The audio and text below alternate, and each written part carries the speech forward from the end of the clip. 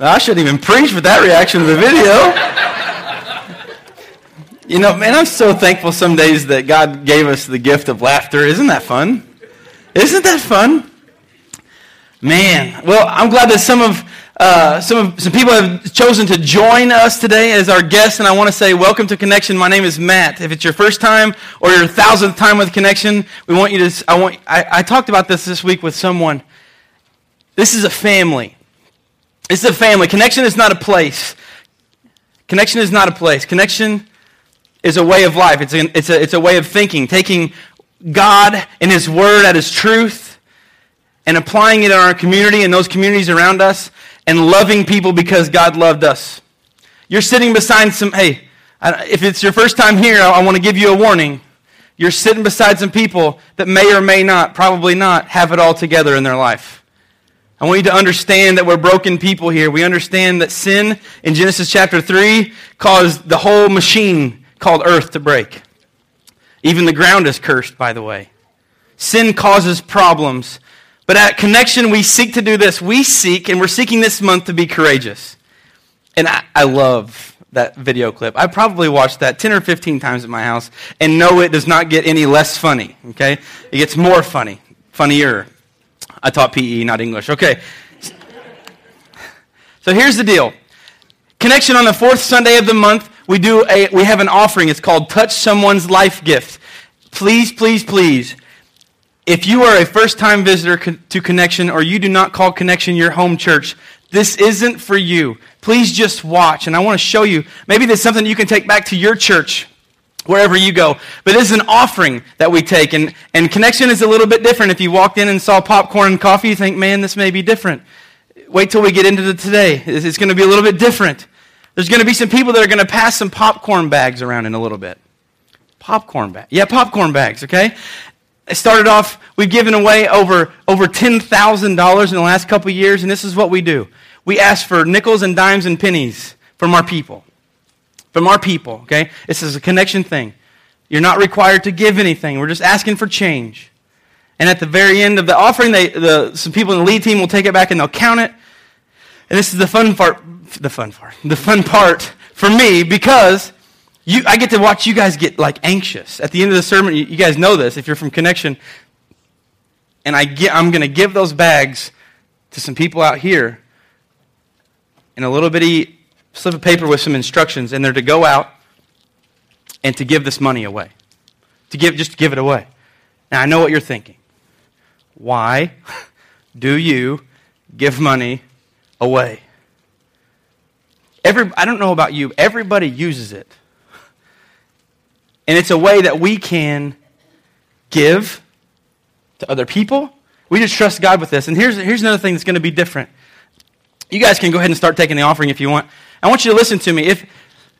I don't care if it's your first time or your 1,000th time with Connection and you've never missed a Sunday. Here's the deal. If God has placed you in this church service right now, our church has decided that this money is God's. If it passes by you and you say, hey, I need $10 to make another water payment, I need something for groceries, it's going to seem a little bit weird to you, but I want you to get in one of those bags that goes by you and I want you to take out what you need. I'm dead serious. We at Connection decided, we sought through God's guidance that this money be used to honor God. It's not ours. We're not going to put rules on it. So if that comes by, you feel okay and comfortable. Okay? Nobody's going to look at you different. We want you to. If it's something that you need, go ahead. As they continue this offering, I want to give you a little bit of background. If you haven't been with us, all month of June, we have been looking at the movie Courageous. On the very first Sunday in June, we looked at God's courageous call on our life. And we realized that God, for every person that follows Him, God wants everybody to follow Him, but everybody that digs in and wants to become a follower of God is a follower of God. God has a courageous call on their life. Call to do things, call to meet people, call to do your job to the best of your ability. And the second week, God's courageous call to lead your house, to lead your family, to lead out in your job, to do your job as the best you can, to lead, to set that example, to go out But God says, you are, in the Bible, it calls followers of Jesus, it calls them peculiar. It means different, not the same. And God is calling us to lead a life. And I said this in the sermon, what if you could ask somebody outside your family if they could look at you and just see, just by the way that you act, what you say, could they tell that you're a follower of Christ? That's what we wanted to get to, that we lead unashamedly. And last week we celebrated Father's Day. God's courageous call to be the man, to lead, to literally and spiritually, to stand here and to put our families behind us and to follow God and to be the man. I'm going to thank some of you. I gave you a really tough challenge last week to some of the guys in here. And I said, if you are willing to pray that prayer and you're willing to live your courageous life and be the man that God has called you to be, I want you to, first of all, I want you to ask God. I want you to tell God in that prayer that we did. And then I want you to do something outside the box. I want you to come and tell me, not because I need to know, but so I can pray for you. It wasn't a public thing. Listen, I had guys come up to me, very emotional, and they said, listen, I've been living like I shouldn't live for a long time. God has called me to be so much more, and I want to do it, and I want you to pray for me. Holy cow. Do you understand the impact that men have in their family? We get people to lead in their community, lead in their jobs, but you have to do it courageously. This week, I'm so glad we have visitors today. We have visitors usually every week, but I'm so thankful for some of these people to be here. I'm so thankful for some of to see you guys back, and I'm so thankful that some of the Connection natives are here too, because we're going to revisit something that's very familiar to some of us, but for some of us maybe not. We're going to revisit a little bit of our vision as a church. John Maxwell is a leadership writer, and he says that revisiting vision should be something that happens quarterly, 4 or 5 times a year. Revisit the mission, revisit the vision. Where are you going? What are you doing? So this morning we're going to look at God's courageous call for us to be the church. What does it mean to be the church? Man, I ask myself these questions. What does it mean to be the church? I believe that the church is a tool that God uses to grow and encourage people, to strengthen people in their faith. A church should not be a place like 4 walls and a window, but rather it should be a movement. But a movement of what? I spent some time this week on my own, by myself, driving around Mount Vernon. And if you don't live in Mount Vernon, just picture that I drove around your town, because it's not different. We just have more people probably than you have if it's around here anywhere. It's the same. The same things occur in your town that occur in Mount Vernon. Here's what I saw. I drove around town by myself. You know what I saw? I saw people that were hurting. If you live in another town, there's people that hurt in your town. I saw people that are discouraged by life, by things that happen to them in this life. I saw people that need a relationship with God, but more than that, they need to understand first that God loves them. You know, there's many people that live around you that don't know. They've maybe never been told that God loves them. Or if they've heard that God is a quote-unquote father, their physical father was bad to them and they want nothing to do with this Father God person. They need to know that God loves them. People need to be helped. People need to be helped. I helped a couple people this week. You know what I did?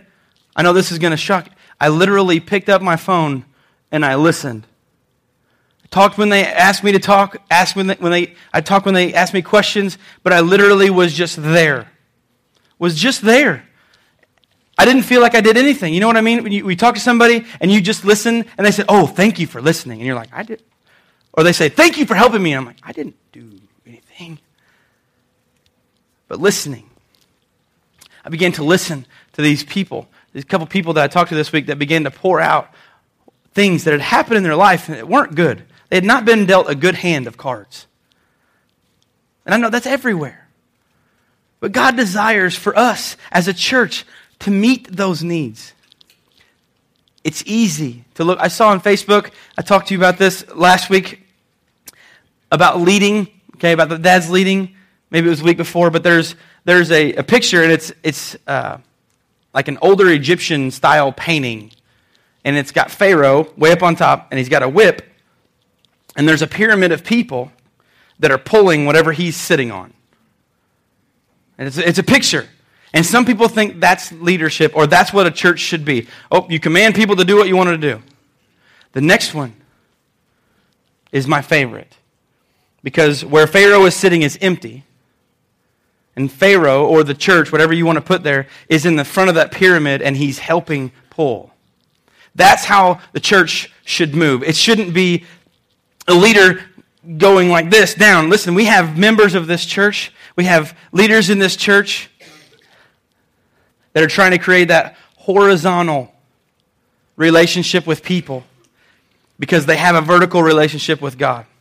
See, whenever sin happened, we lost the horizontal. Adam lost the horizontal. I talked about this yesterday in our church planning meetings. But when Adam and Eve sinned in Genesis chapter 3,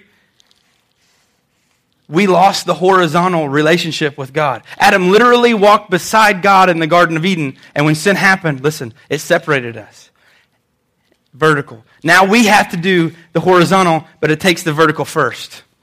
So what does the church do? If you have your worship handout, we're going to be in this a couple times today. If you have this purple piece of paper, there was someone this morning, maybe a group of people, that got up a little bit earlier to come to church today. And their only job, you know what their only job was? I say their only job. They did more than one. Their job is to hand you one of these when you walk in. It's called our worship handout. But those are people that are part of our first impressions. I saw some of our people this morning, and they had no idea that I was spying on them, but I was, because I knew that I was going to preach about this, and I knew that I could. Watch this. I knew that I could, so I could brag on them. How awesome! How awesome when people give themselves to do God's work. And I saw first impressions people meet people as soon as they came in, and they said, "Hey, my name is so and so. What's your name? Cool. Where are you from? That's great. There's popcorn and coffee over here. The bathroom's around the corner. You come in, have a seat wherever you want." But if you open the very first page of your worship handout in the middle, right here, there's going to be some blanks to fill in. We're going to see some blanks on the screen. If you have something to write with, if you're sitting beside somebody with a Connection T-shirt on, and they have something to write with, say, "Hey, give me your pen," and the person with a Connection shirt on, they can go up and get another pen. Okay, they know where they are. You think I'm joking? I'm serious. All right, now check this out. Your first blank. It says this: Connection exists to build people as God would want. We exist to build people in relationship with God. Now, if you look, after you fill those two words out, if you flip back up to the front of your worship handout, you can read what I'm getting ready to say. Underneath the connection, a faith community, it says we exist to connect with God's heart and the hearts of others, becoming friends with all people as we what? As we live and love like who? Like Jesus. See, a lot of times we want to go through life and do what we want, don't we? But connection exists to build people as God would want. We exist to build people. Matt, what in the world is build people? We're gonna make some weight rooms here. Maybe we do a CrossFit box in the back. Maybe we can do things like that. We're gonna build people. Next week you can get whey protein with your coffee. I don't know. I need some popcorn. Instead of salt, can we sprinkle creatine on it? Okay? Build people. Listen, building people physically. Building people physically is not the goal of the church. Listen, building people with a relationship spiritually with God is the job of the church. It's the job of the church. People building. All we got to do is build up people spiritually? Well, what's the holdup?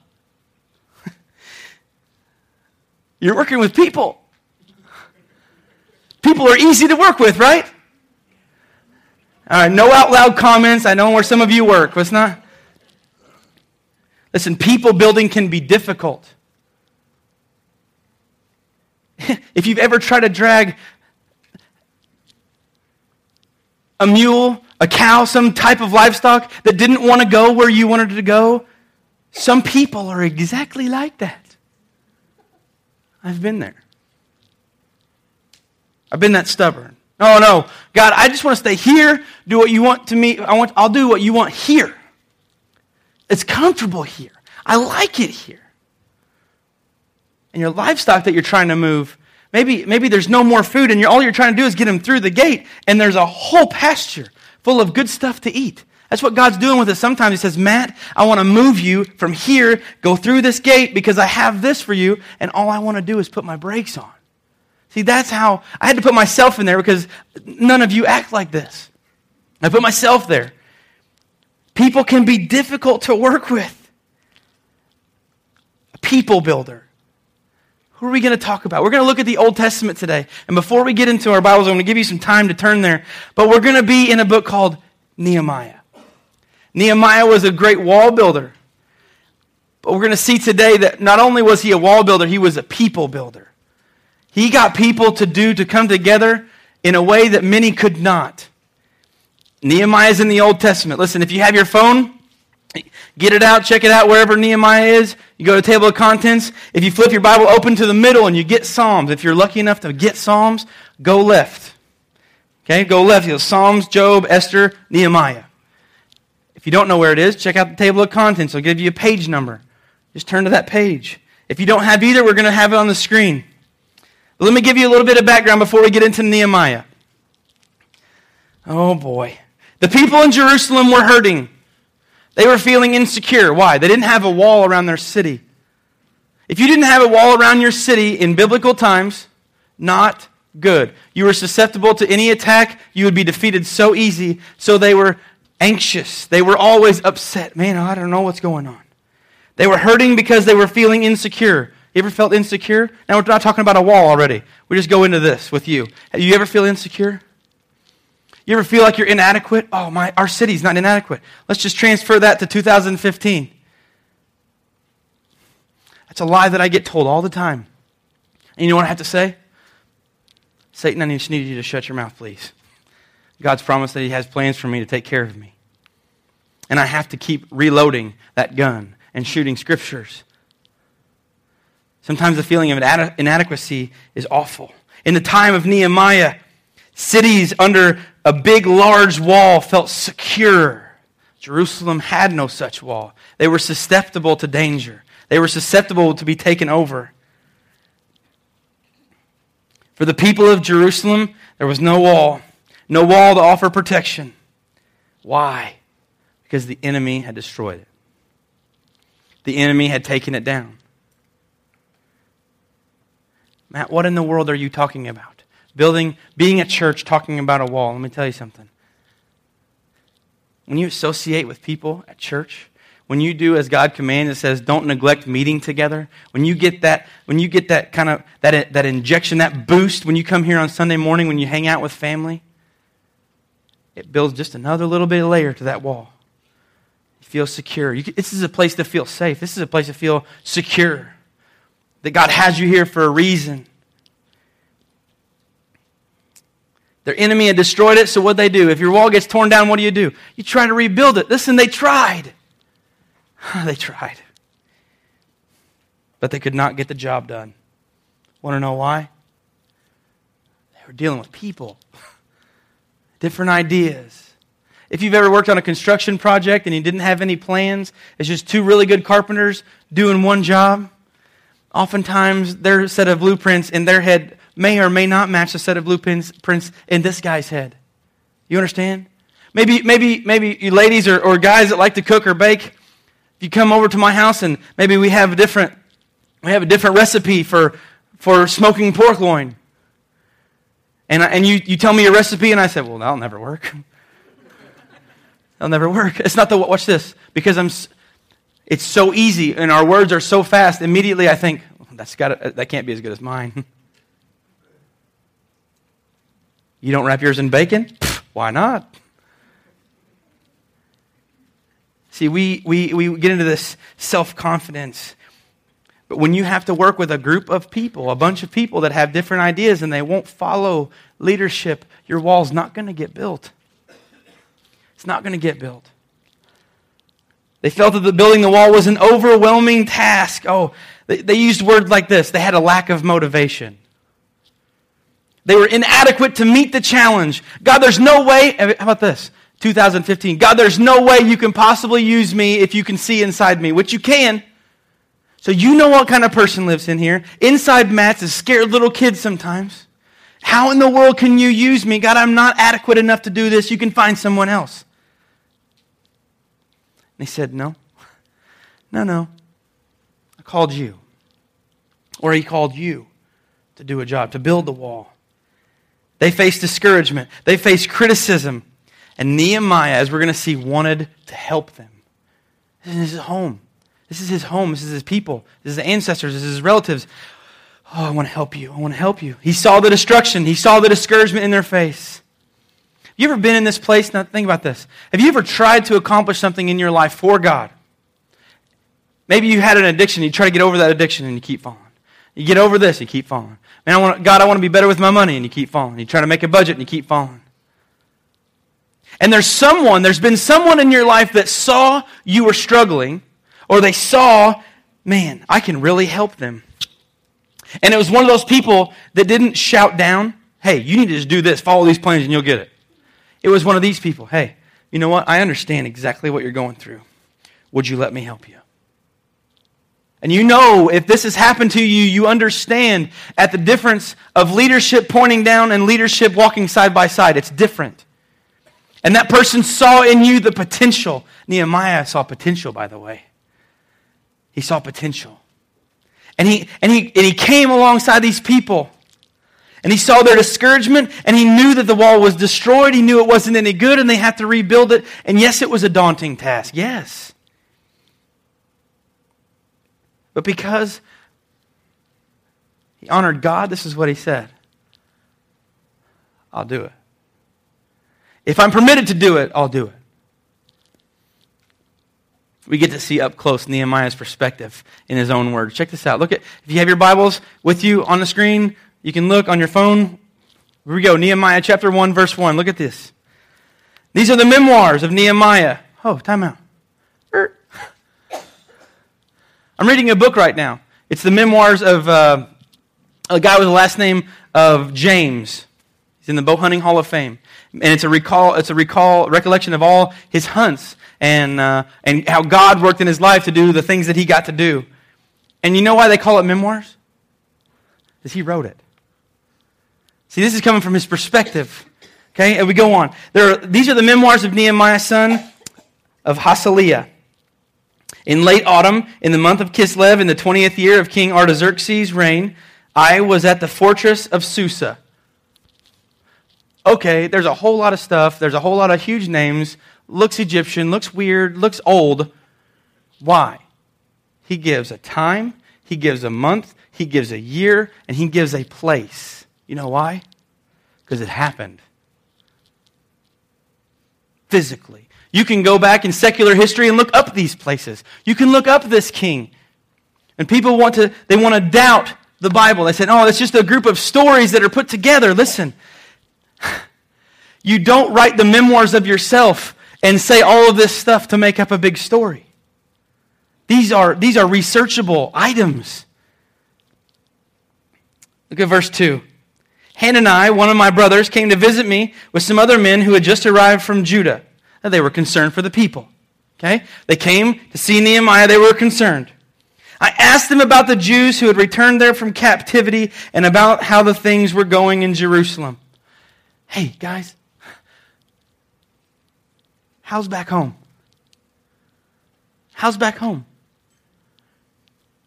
See, this is nothing different than we do today. Yesterday, I had company. There were some people that used to own a store that me and my sister used to work for in Hudsonville. And they drove down, and they saw my parents, and then they came over, and we all had supper. And you know what some of the questions I asked? Hey, is Woody still doing automotive repair down by the gas station? Yeah! Cool. Is Heartland Baptist, how are they doing? Oh, they're doing good. Good. How's Mr. Newland? How's Mr. Rumler? Guys that I worked for at the school. Oh, hey, they're still there. They're doing well. One of them's actually the regional superintendent now. Wow. So you have concern for home, where you used to live, where you used to be. Nehemiah was no different. He said, how are the people? The captivity. They'd been in captivity. They'd been in slavery. Listen, captivity of something can cause you to feel beaten down and defeated. I want to tell you something. Do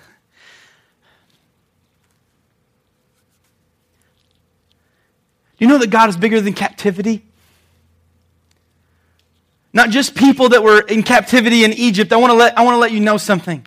There are people that have decided that they need help. They have went past their denial, said, God, I need you to help me. And they have laid down their pride and their ego. And they have showed up to this crazy event that we have on Friday nights. That's called Celebrate Recovery.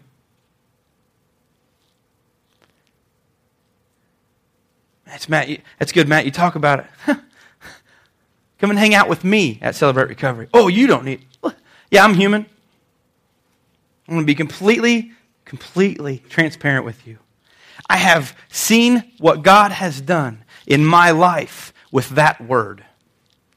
I have been held captive for a long time with a lot of stuff, and I want to let you know that God is still in the business of freeing people from captivity. I don't care if it's depression, you have addictions, you have hang-ups, you have hurts, you have depression, you have anger. I don't care what it is.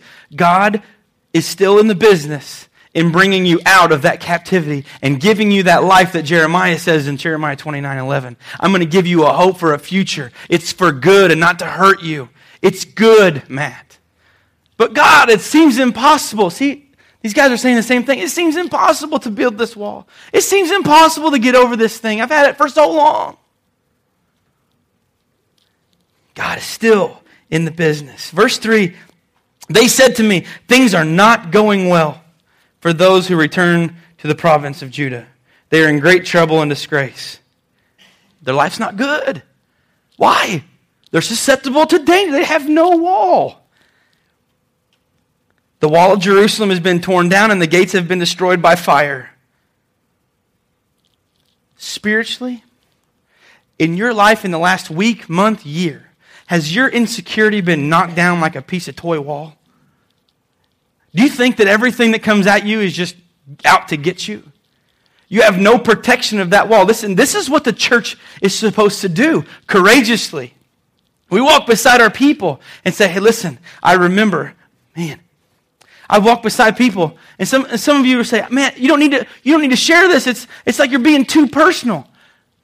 And I have to tell what God has done in my life.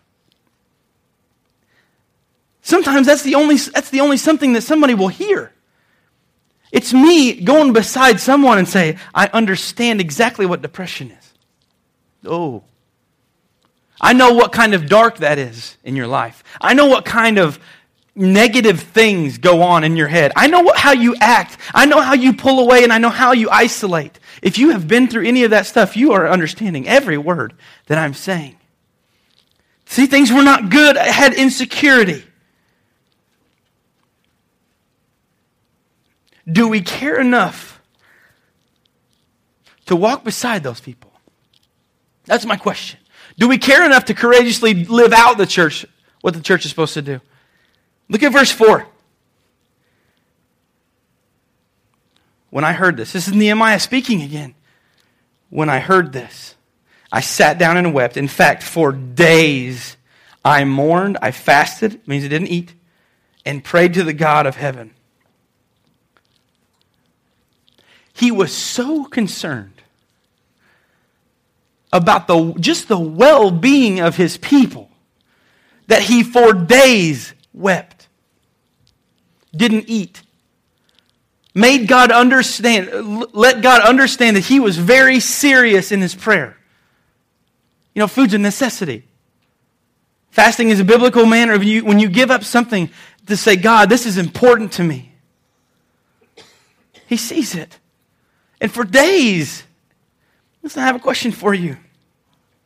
Nehemiah was concerned for people. He was concerned that they have the protection that they need. And I have a question to ask you. Are you concerned about our community and those around us to this degree? I have a challenge for you. If you can't answer that question, I want you to ask God to show you things. And I want you to just drive down the main drag of Mount Vernon, all the way out to Lowe's. I want you to turn around and I want you to come back one time. I want you to go to the mall. I want you to go to Walmart or Aldi's or wherever. And I want you to just ask God to show you the hurt that's going on around us. See, we don't take time to look at that. We just think, oh, if my wall's good, I'm good. I have protection, I'm good. We have no time to teach people to build up their own. Listen, there's hurt everywhere. I was driving in my truck the other day. Hurt. I physically and emotionally hurt for people that I saw. Well, Matt, you're just seeing them stereotypically. Just that maybe they don't have as much money as you, or they don't have this. Listen, I could see it in the face. They had no hope.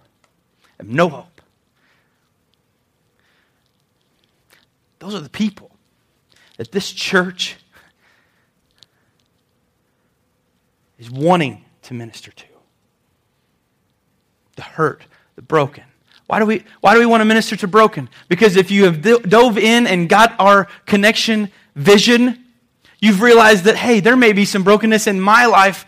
I can relate to somebody. I know what it's like to be down on my luck. We fast forward a little bit. We jump over to Nehemiah chapter 2, verse 2. Watch this. So the king sees Nehemiah. He asks this question. He says, why are you so sad? Well, you don't look sick to me. You must be deeply troubled. And then I was terrified. But I replied, he goes on, but I replied, long live the king. How can I not be sad? Now, the king asked him, why are you so sad? Why are you moping around? Why are you moping around? Well, king, you don't... Now, the king's somebody you had to respect.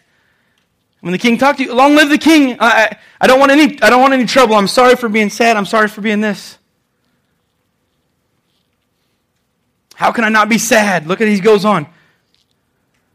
For the city where my ancestors are buried is in ruins, and the gates have been destroyed by fire. There's insecurity in the lives of my people. And I have a question. Again, does Nehemiah's thinking relate to what you think? Does it affect you that people are hurting? Does it affect you that we have people that hurt that are sitting in this building right now? Now, they may or may not have been that. But there are people that are hurting in here right now. People that have relationship stuff, people that have other things going on, people that may not have a relationship with some of their family members, people that are they've been through a divorce, or they've been through this, or there's someone in their family that's not good in health. Listen, hurt is all kinds of things, and we're a big enough crowd to where it's in here. Does it affect you enough? Do you have enough time to see that people are hurting and be willing to help? In verse 4, he goes on. The king asks, well, how can I help? This is a big deal. The king does not have to help anybody. Why? He's the king. Somebody comes into his court, he doesn't like it. He's like the Queen of Hearts. Off with her head. Off with his head. No. Get away. Don't. Yeah. He's ultimate power. What he says goes. But the king asks, well, Nehemiah, you've been faithful to me, basically. How can I help you? With a prayer to the God of heaven. This is Nehemiah talking, but before we get there, he says this. He wanted to be led by God. Nehemiah wanted to be led by God. He did not want to do his own thing. Why? Because Nehemiah understood if he did it. How about this? Have you ever tried to do anything on your own without asking God's help? Oh, yeah. See, here's the deal. If there's addictions, hurt, and hang-ups in your life, and you still have them, chances are you've tried to get rid of them by yourself. You know why you still have them? Because you tried by yourself. See, Nehemiah right here, he says, I have to have God's help. I need God's help. We struggle with this. Why? We want to fix it. Guys, I don't care if your wife thinks you're lost driving around and you say, no, I'm not, and I don't get, some of you even have your Google on your phone to this side. She said, no, she can't see it. You're like, we're not lost. I know exactly where we are. We just can't quit. No, I'm right. I have to do it myself. Or we like to do this. Some people open up a box. Now, I am not mechanically inclined. I can break anything. Anything. Putting it back together, not so much. So my wife has me do, I know some of you guys open a ceiling fan, you're like, it's up. And that thing is like spread out, and I'm like, place the screw in A through the fan blade B. That's how I read it. Now, some of you think that they're suggestions. They're not instructions. They're just suggestions. Some people think that the speed limit, I teach driver's ed. Some people think that the speed limit is just a suggestion. Hey, there's consequences, by the way. Here's a consequence. I messed up one wire. If you know how a ceiling fan goes on, you understand that it basically goes backwards and then up, and then you reverse everything and take it to the ceiling. It's awful. It should like come already done, have a great big bracket and go, zoom, zoom, done. That'd be awesome. Just plug it into the ceiling. That'd be great. You're going to come over to the house. Matt, why do you have 17 box fans? Because I hate ceiling fans. No, we don't. We have ceiling fans. Hey, laughter's so good.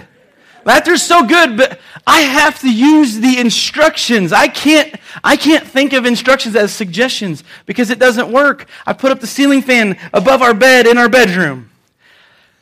And if you've put one up, you understand this. You flip the power back on, you go over to the switch and you go, and you wait. Okay. Whew. Flip. You just immediately, and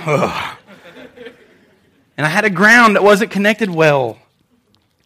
And I had to go all the way back through it. But we try to fix it ourselves. I had to call someone. I'm not good with electricity. I had to call someone. I called James Johnson. I said, James, if you could please come over to my house. And he could tell that I was upset.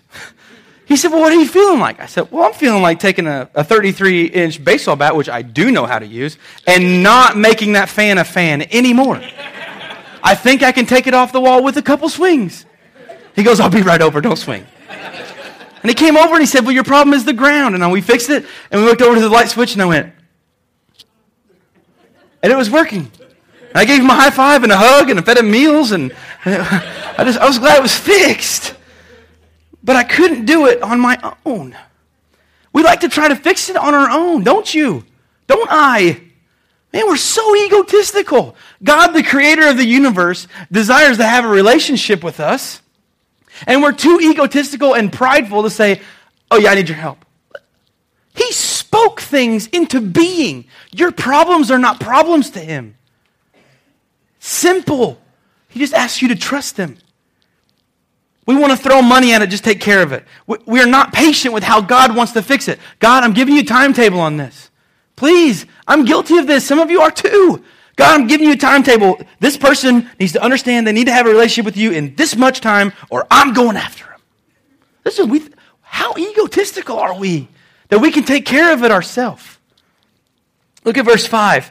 Nehemiah replied, if it pleases the king, if you are pleased with me, your servant, send me to Judah to rebuild the city where my ancestors are buried.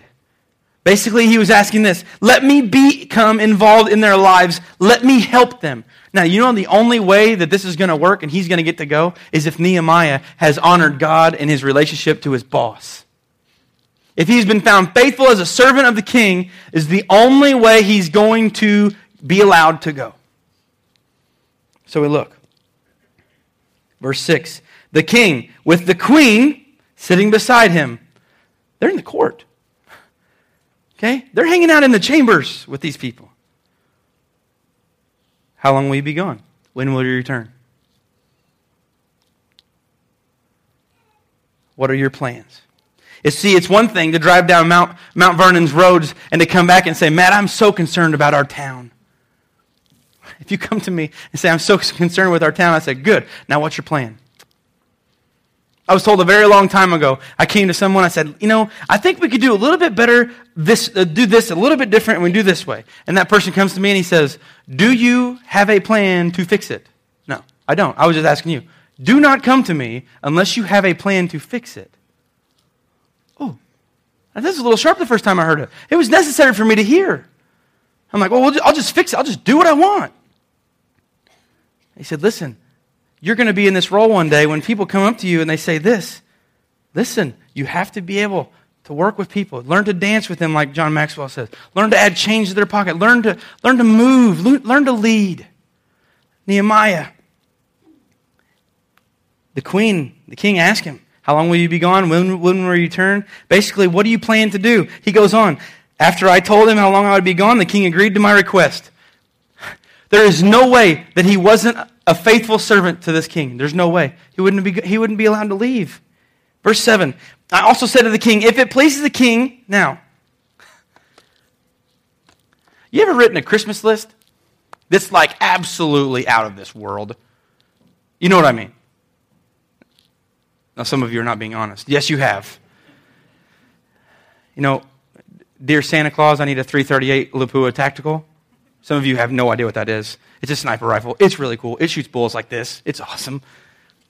You know, Mary says, yeah, you can have one if I somehow randomly get $8,000. It's a Christmas list that's out of this world. I'm not going to get it. Why? I have no use for it. Well, you shoot coyotes like here to Blueford. But anyway. But why? Why? We ask these things. Now, we're going to look at this and we're going to see that Nehemiah asks physically something that is absolutely crazy. He's going to be faithful and he's going to ask for what he needs. Are we faithful in what we need to ask for it? God, I need your help. Look, he goes on. So verse 7. Now he's writing this. He says, so I also said to the king. Can you imagine? I don't want to mess this up. If it please the king, let me have letters addressed to the governors of the province west of the Euphrates River, instructing them to let me travel safely through their territories on my way to Judah. And please give me a letter assigned to Asaph, the manager of the king's forest, instructing him to give me lumber. I will need it to make beams for the gates of the temple fortress, for the city walls, and for a house for myself. Do you have the boldness to ask God what you need and ask him for it? Your wall maybe you're torn down in your life. You talk about bold. This dude, if he says the wrong word, he doesn't have a head anymore. And he asks for, okay, I need you to write your buddy, because I'm going through his land, okay? I need safe travel through there. And then, not only that, whenever I get to the forest, could you write another letter to your buddy? I'll give it to him whenever I'm there. And say, oh, he needs all the timber that he can use.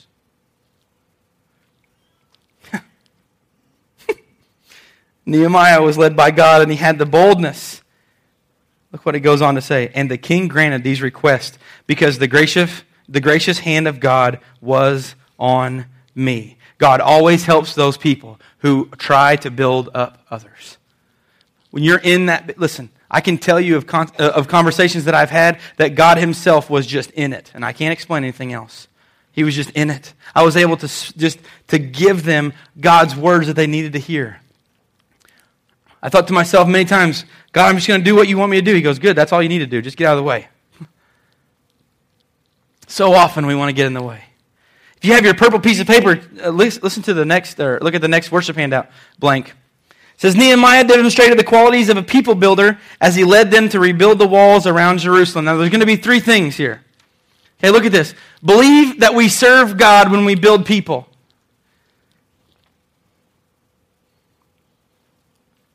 In chapter 2, verse 20, Nehemiah replied. He says, the God of heaven will help us succeed. The God of heaven will help us succeed. Listen, as he said, because I'm Nehemiah, we succeed. No, he says, because of God.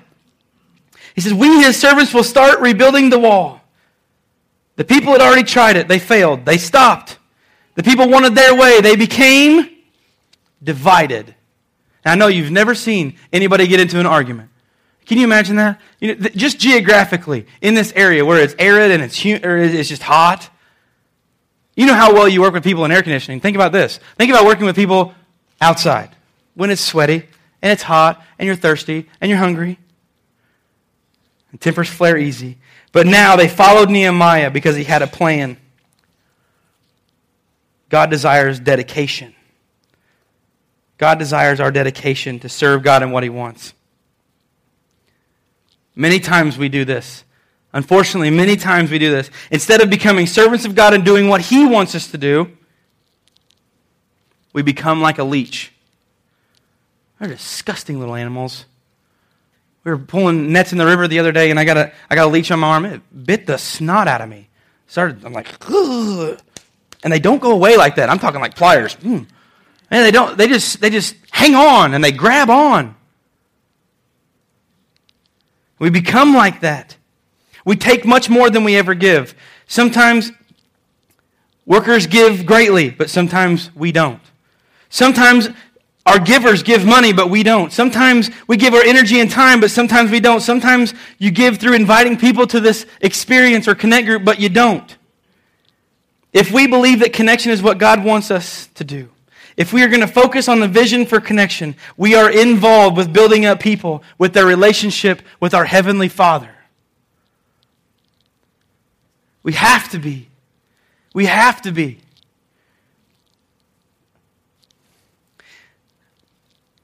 We have people, for example, workers with preschool. They send letters to their preschool children. They send birthday cards to their kids that come. Everything we do is for the purpose of making possible the building up of people. Do you know that if you have little children and they're in Kids Rock or they're in Baby Gap or they're back in those classrooms, I don't care if they're 0 or 5th grade, they are being taught and they're being built up that God loves them. He has a plan for them. They're learning truth about the Bible. They're learning truth about what God is. And every Sunday that they continue, they get another block on that wall, another block on that wall, maybe another memory verse in their back pocket for their gun. Because when Satan attacks them, they can say, oh no, listen, I serve a God that's this big, and one day you will kneel to him. I don't have to listen to your lies because they have been inputted the truth. We have to believe that we serve God. Look at the next blank in your worship handout. We work in cooperation with others. Oh, that's not good, Matt. You could have put anything else in here except this one. Some of you have a shirt at home in your closet that says, does not play well with others, don't you? We work in cooperation with others. In chapter 2, verse 18, the workers, replied all at once, yes, let's rebuild the wall. So they began the good work. If you have gone on Old 15 and went by Campground Baptist Church, you want to talk about some dudes that can work together quickly. Carpenters for Christ, who actually built this building. They put that extension on their building up in a hurry. Yes, they were running from the rain of trying to avoid, but they did it in a hurry. Do you think they were going to accomplish that when they argue? It's my turn to run the drill. No, it's not. It's mine. Okay, we're not acting like 6-year-olds. If we read more of this story, we see that Nehemiah, he assigned various tasks to different people. They were all busy. Watch. He kept them all busy. He was a great foreman. He kept them all busy, but they were all doing a different thing. They were all doing a different thing. I helped pour concrete a couple weeks ago. I'm telling you, I can break anything. All I was there to do, pull the concrete, pull the wire, pull the concrete. And after we got it all in the form, I sat back and watched this gentleman with the most unbelievable skill of finishing. And he was bull floating it. And they were doing the edges, and they were doing all this. And then the guy comes in and uses the broom. And then the guy comes in with the concrete saw. So if it cracks, he's going to crack where he wants it to crack. It's not me. I was just there to pull up the wire and drag concrete. That's all I did. But I did my part. And he told him, I said, I don't feel like I'm doing anything. Is there anything? Can I wash tools or something? Can I do something? And he said, if you didn't do this small part, that metal wouldn't get up in there. It would not be as strong. You were actually doing something very, very important. Okay. It just didn't. You ever done something that doesn't seem significant? All I'm doing is I have a hook and I'm pulling wire. That's all I'm doing. All these other guys got all these cool, they got trowels out here. They got all kinds of like bull floats and all kinds of cool tools. And I've got a hook and a handle. I'm like, okay. But working in cooperation with others, when we were finished, everybody did their own job. Guess what? We got done faster, and it was done. Are we doing our part? Like Nehemiah, you were created by God with energy and strength. Use that to get here today, by the way. God gave you these to help you build up people. But all of your energy and strength means absolutely nothing if you're sitting on the sidelines. You can have all the energy and all the stuff in the world. If you're sitting in the dugout, you cannot make a contribution. I talked with a guy yesterday. We were watching the Cardinals game, and I was watching this pitcher, and he gets up. And for the life of me, I don't understand this. I do not understand this. I'd never faced major league pitching in the major leagues, but here's the deal. I do not understand. I do not comprehend how a guy that can throw a 90-some-odd mile-an-hour fastball and have all athletic ability in his life to play Major League Baseball cannot bunt. I do not understand. Put the bat on the ball.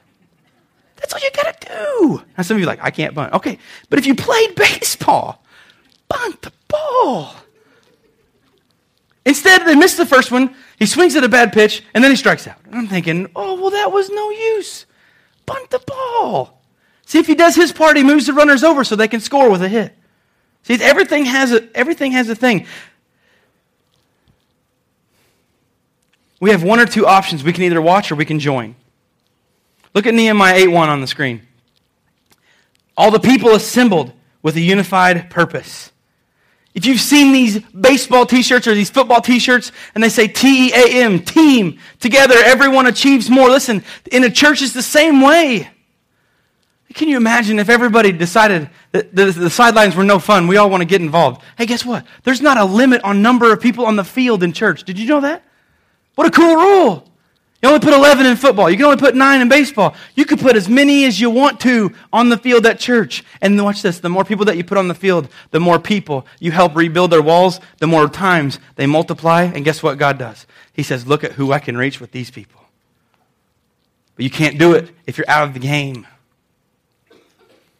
Look at your worship handout. Number 3, it says, get past your differences and be committed to the task God wants. Get past your differences and be committed. Man, we get hung up on this stuff all the time. I don't like him because he voted this way. I don't like them because they voted this way. I don't like this because he drives this and I don't. He has this house and I don't. Listen, get past it. Learn to be thankful. Get past it. You know, every time you want to do that, you're just knocking one of your cinder blocks off your wall. You're becoming more susceptible because you're not thankful for what God's wanting to do in your life. Look on the screen. Look at Nehemiah 3:2 and 3:5. Listen to this. People from the town of Jericho worked next to them, and beyond them was Zaccur, son of Imri. And 3:5, in the first part, it says, next were the people from Tekoa. See, here, they worked together. Now, I know, if you had a rival team in high school, here's what you're probably not going to ever see. You're not going to see somebody from Albion, Edwards County, with an Edwards County letter jacket on, probably driving over and hanging out with somebody that goes to Fairfield High School. And just hanging out, especially if they play sports against each other. Harrisburg, El Dorado. Not good. Okay, how about this? If anybody was at the Cardinals game yesterday, just put a Cubs Ron Santo jersey on and just walk right down the middle of all the Cardinals fans.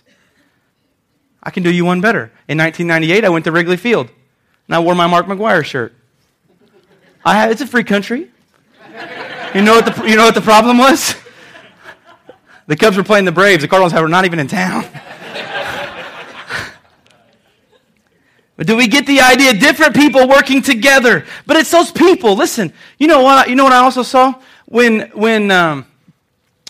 Jack Buck, I believe it was Jack Buck, when he sang the 7th inning stretch, Take Me Out of the Ball Game, and he wore both the Cardinals and the Cubs, and they came together because they were unified on just the love of the game, and everybody came together. I wonder what would happen if we just take off these hats that we so call we have to be a part of this club, and we throw them over here, and we all pick up the same jersey and say, I'm working to build people's lives. God is going to use me to build people's walls up for God. I wonder what would happen. We have to get past the differences. We're different people. Look at your worship handout. To build people, we must leave our individual comfort zones and get involved in what God wants connection to do. Or if you're visiting with us, listen, get out of your comfort zone and get involved with what God wants you to do wherever you go to church, where you play, where you go to work. See, God is in the business. Man, I don't know. I can't tell you how much time I've wasted in this little underlined thing right here. Individual comfort zone. God, I'm comfortable here. I don't need to move.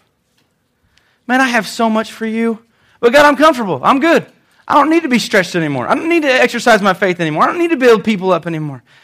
If you just knew what I had for you. It's called faith.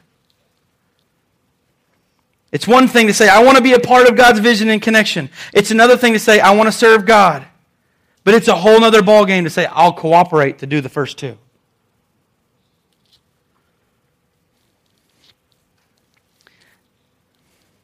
This is why connection exists.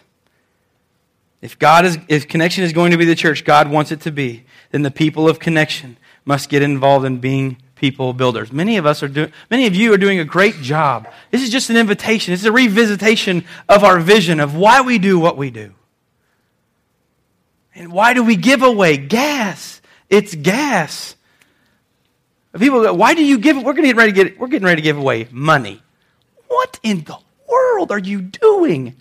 I have some people, they said, well, I thought you were wanting to get concrete for your church building in your parking lot. I said, we do eventually. He goes, well, you've already thrown away $10,000 that could have went towards concrete. And I just looked at him and I was terribly sad. And I said, you do not get it, do you? You don't get it. You don't get it that a bag of $50 or $60 is worth more than $100,000 of concrete. You don't have a clue. You don't get it. You don't understand. Impacting people, building people's lives. If you're looking for a place to plug in, you say, man, maybe I do need to get plugged in. You can check out this on the inside cover. You can check this. There's places to get involved. If you get our community email, there's places and people that I put in there that you can talk to plug in. Listen, if you call Jack Bain and say, hey, I play guitar, it's not going to be very long. He's going to get a hold of you, I promise. You call Jack and say, oh, I play a trumpet, or I play this, or I play this. It's not going to take him too long to call you.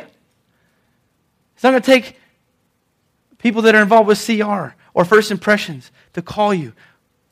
If you're not getting plugged in, plug in.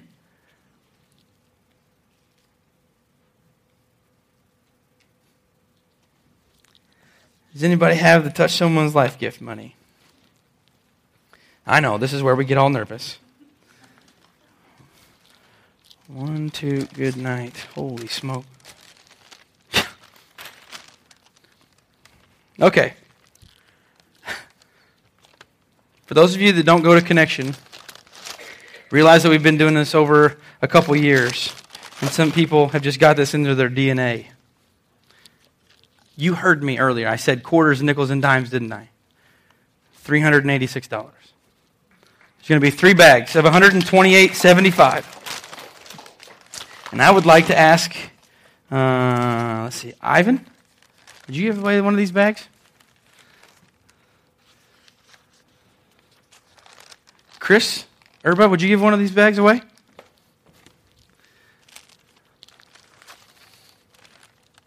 I know some of you, you're thinking, oh, there's only one left. I don't know if he's going to ask me or not. Miriam Hester, how about that? Yeah. There you go.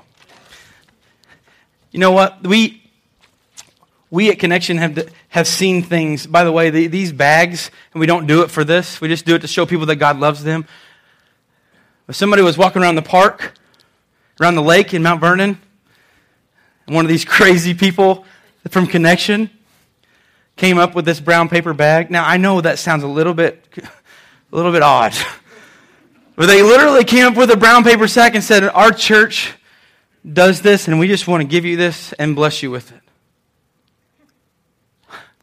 You know what one of the first things that person did with it? Blew up Facebook. Here's the deal. She's friends with some people from Connection. That's my church. That's cool. Listen, this bag can go to the poorest person in Mount Vernon or to the richest person in Mount Vernon. The only thing it goes and says, we love you. But as much as we could possibly love you with this monetary amount, God loves you so much more. God desires to have a relationship with you. God desires to build that wall up in you, but we can't do it on our own. As a church, we're charged to live courageously, to build those walls up with people, with Connect Group, with worship. Man, that was fun today. I love how Jack leads us in worship. It was fun. It was great hearing you sing. and all the people that played the instruments, or they sang up here and they gave of their time. Listen, if you have kids that are back there today, in Kids Rock or wherever, I want you to do something for me. Whenever they come out, whenever you're going home in your car, say, hey, what'd you learn today? You know what I'm going to bet they say? I can't tell you exactly what they say, but I bet they learned something. The people that give, people that give their time to cook popcorn and the coffee. Listen, thank you. Thank you. Thank you, thank you, thank you. As we continue in this vision with Connection, as we continue to live courageously, I just ask you that you go home this week, you take a look at your worship handout, you go back over that stuff. God, I need you to help me build this wall up in me. I've tried on my own and I've failed and it doesn't work. God, I need you. God, I need that relationship with you to get over this hurdle, this obstacle, this thing, this habit. I love you guys. Let's pray. God, we thank you so much for today. We thank you for the opportunity, God, to come into your word, to see Nehemiah was a people builder as well as a wall builder. God, that he was a good servant to the king and was blessed and favored to go do his job. He had conviction for the people that he knew. God, may you give us a heart for this community and those around it. May you give us a desire, God, to dig in, to make a difference at our work, to make a difference where we play, to make a difference where we vacation, God, that we just dive in and we begin to help other people build up those walls. Not because we can help them, God, but you can help us so we can help them. God, thank you for this day. Thank you for our people. Thank you for the giving hearts that they have. Thank you for this opportunity, God, to just hang out with you. Wow, we love you. We love you. We love you. Thank you, God. God, I just ask we have a great day. In your name we pray. Amen.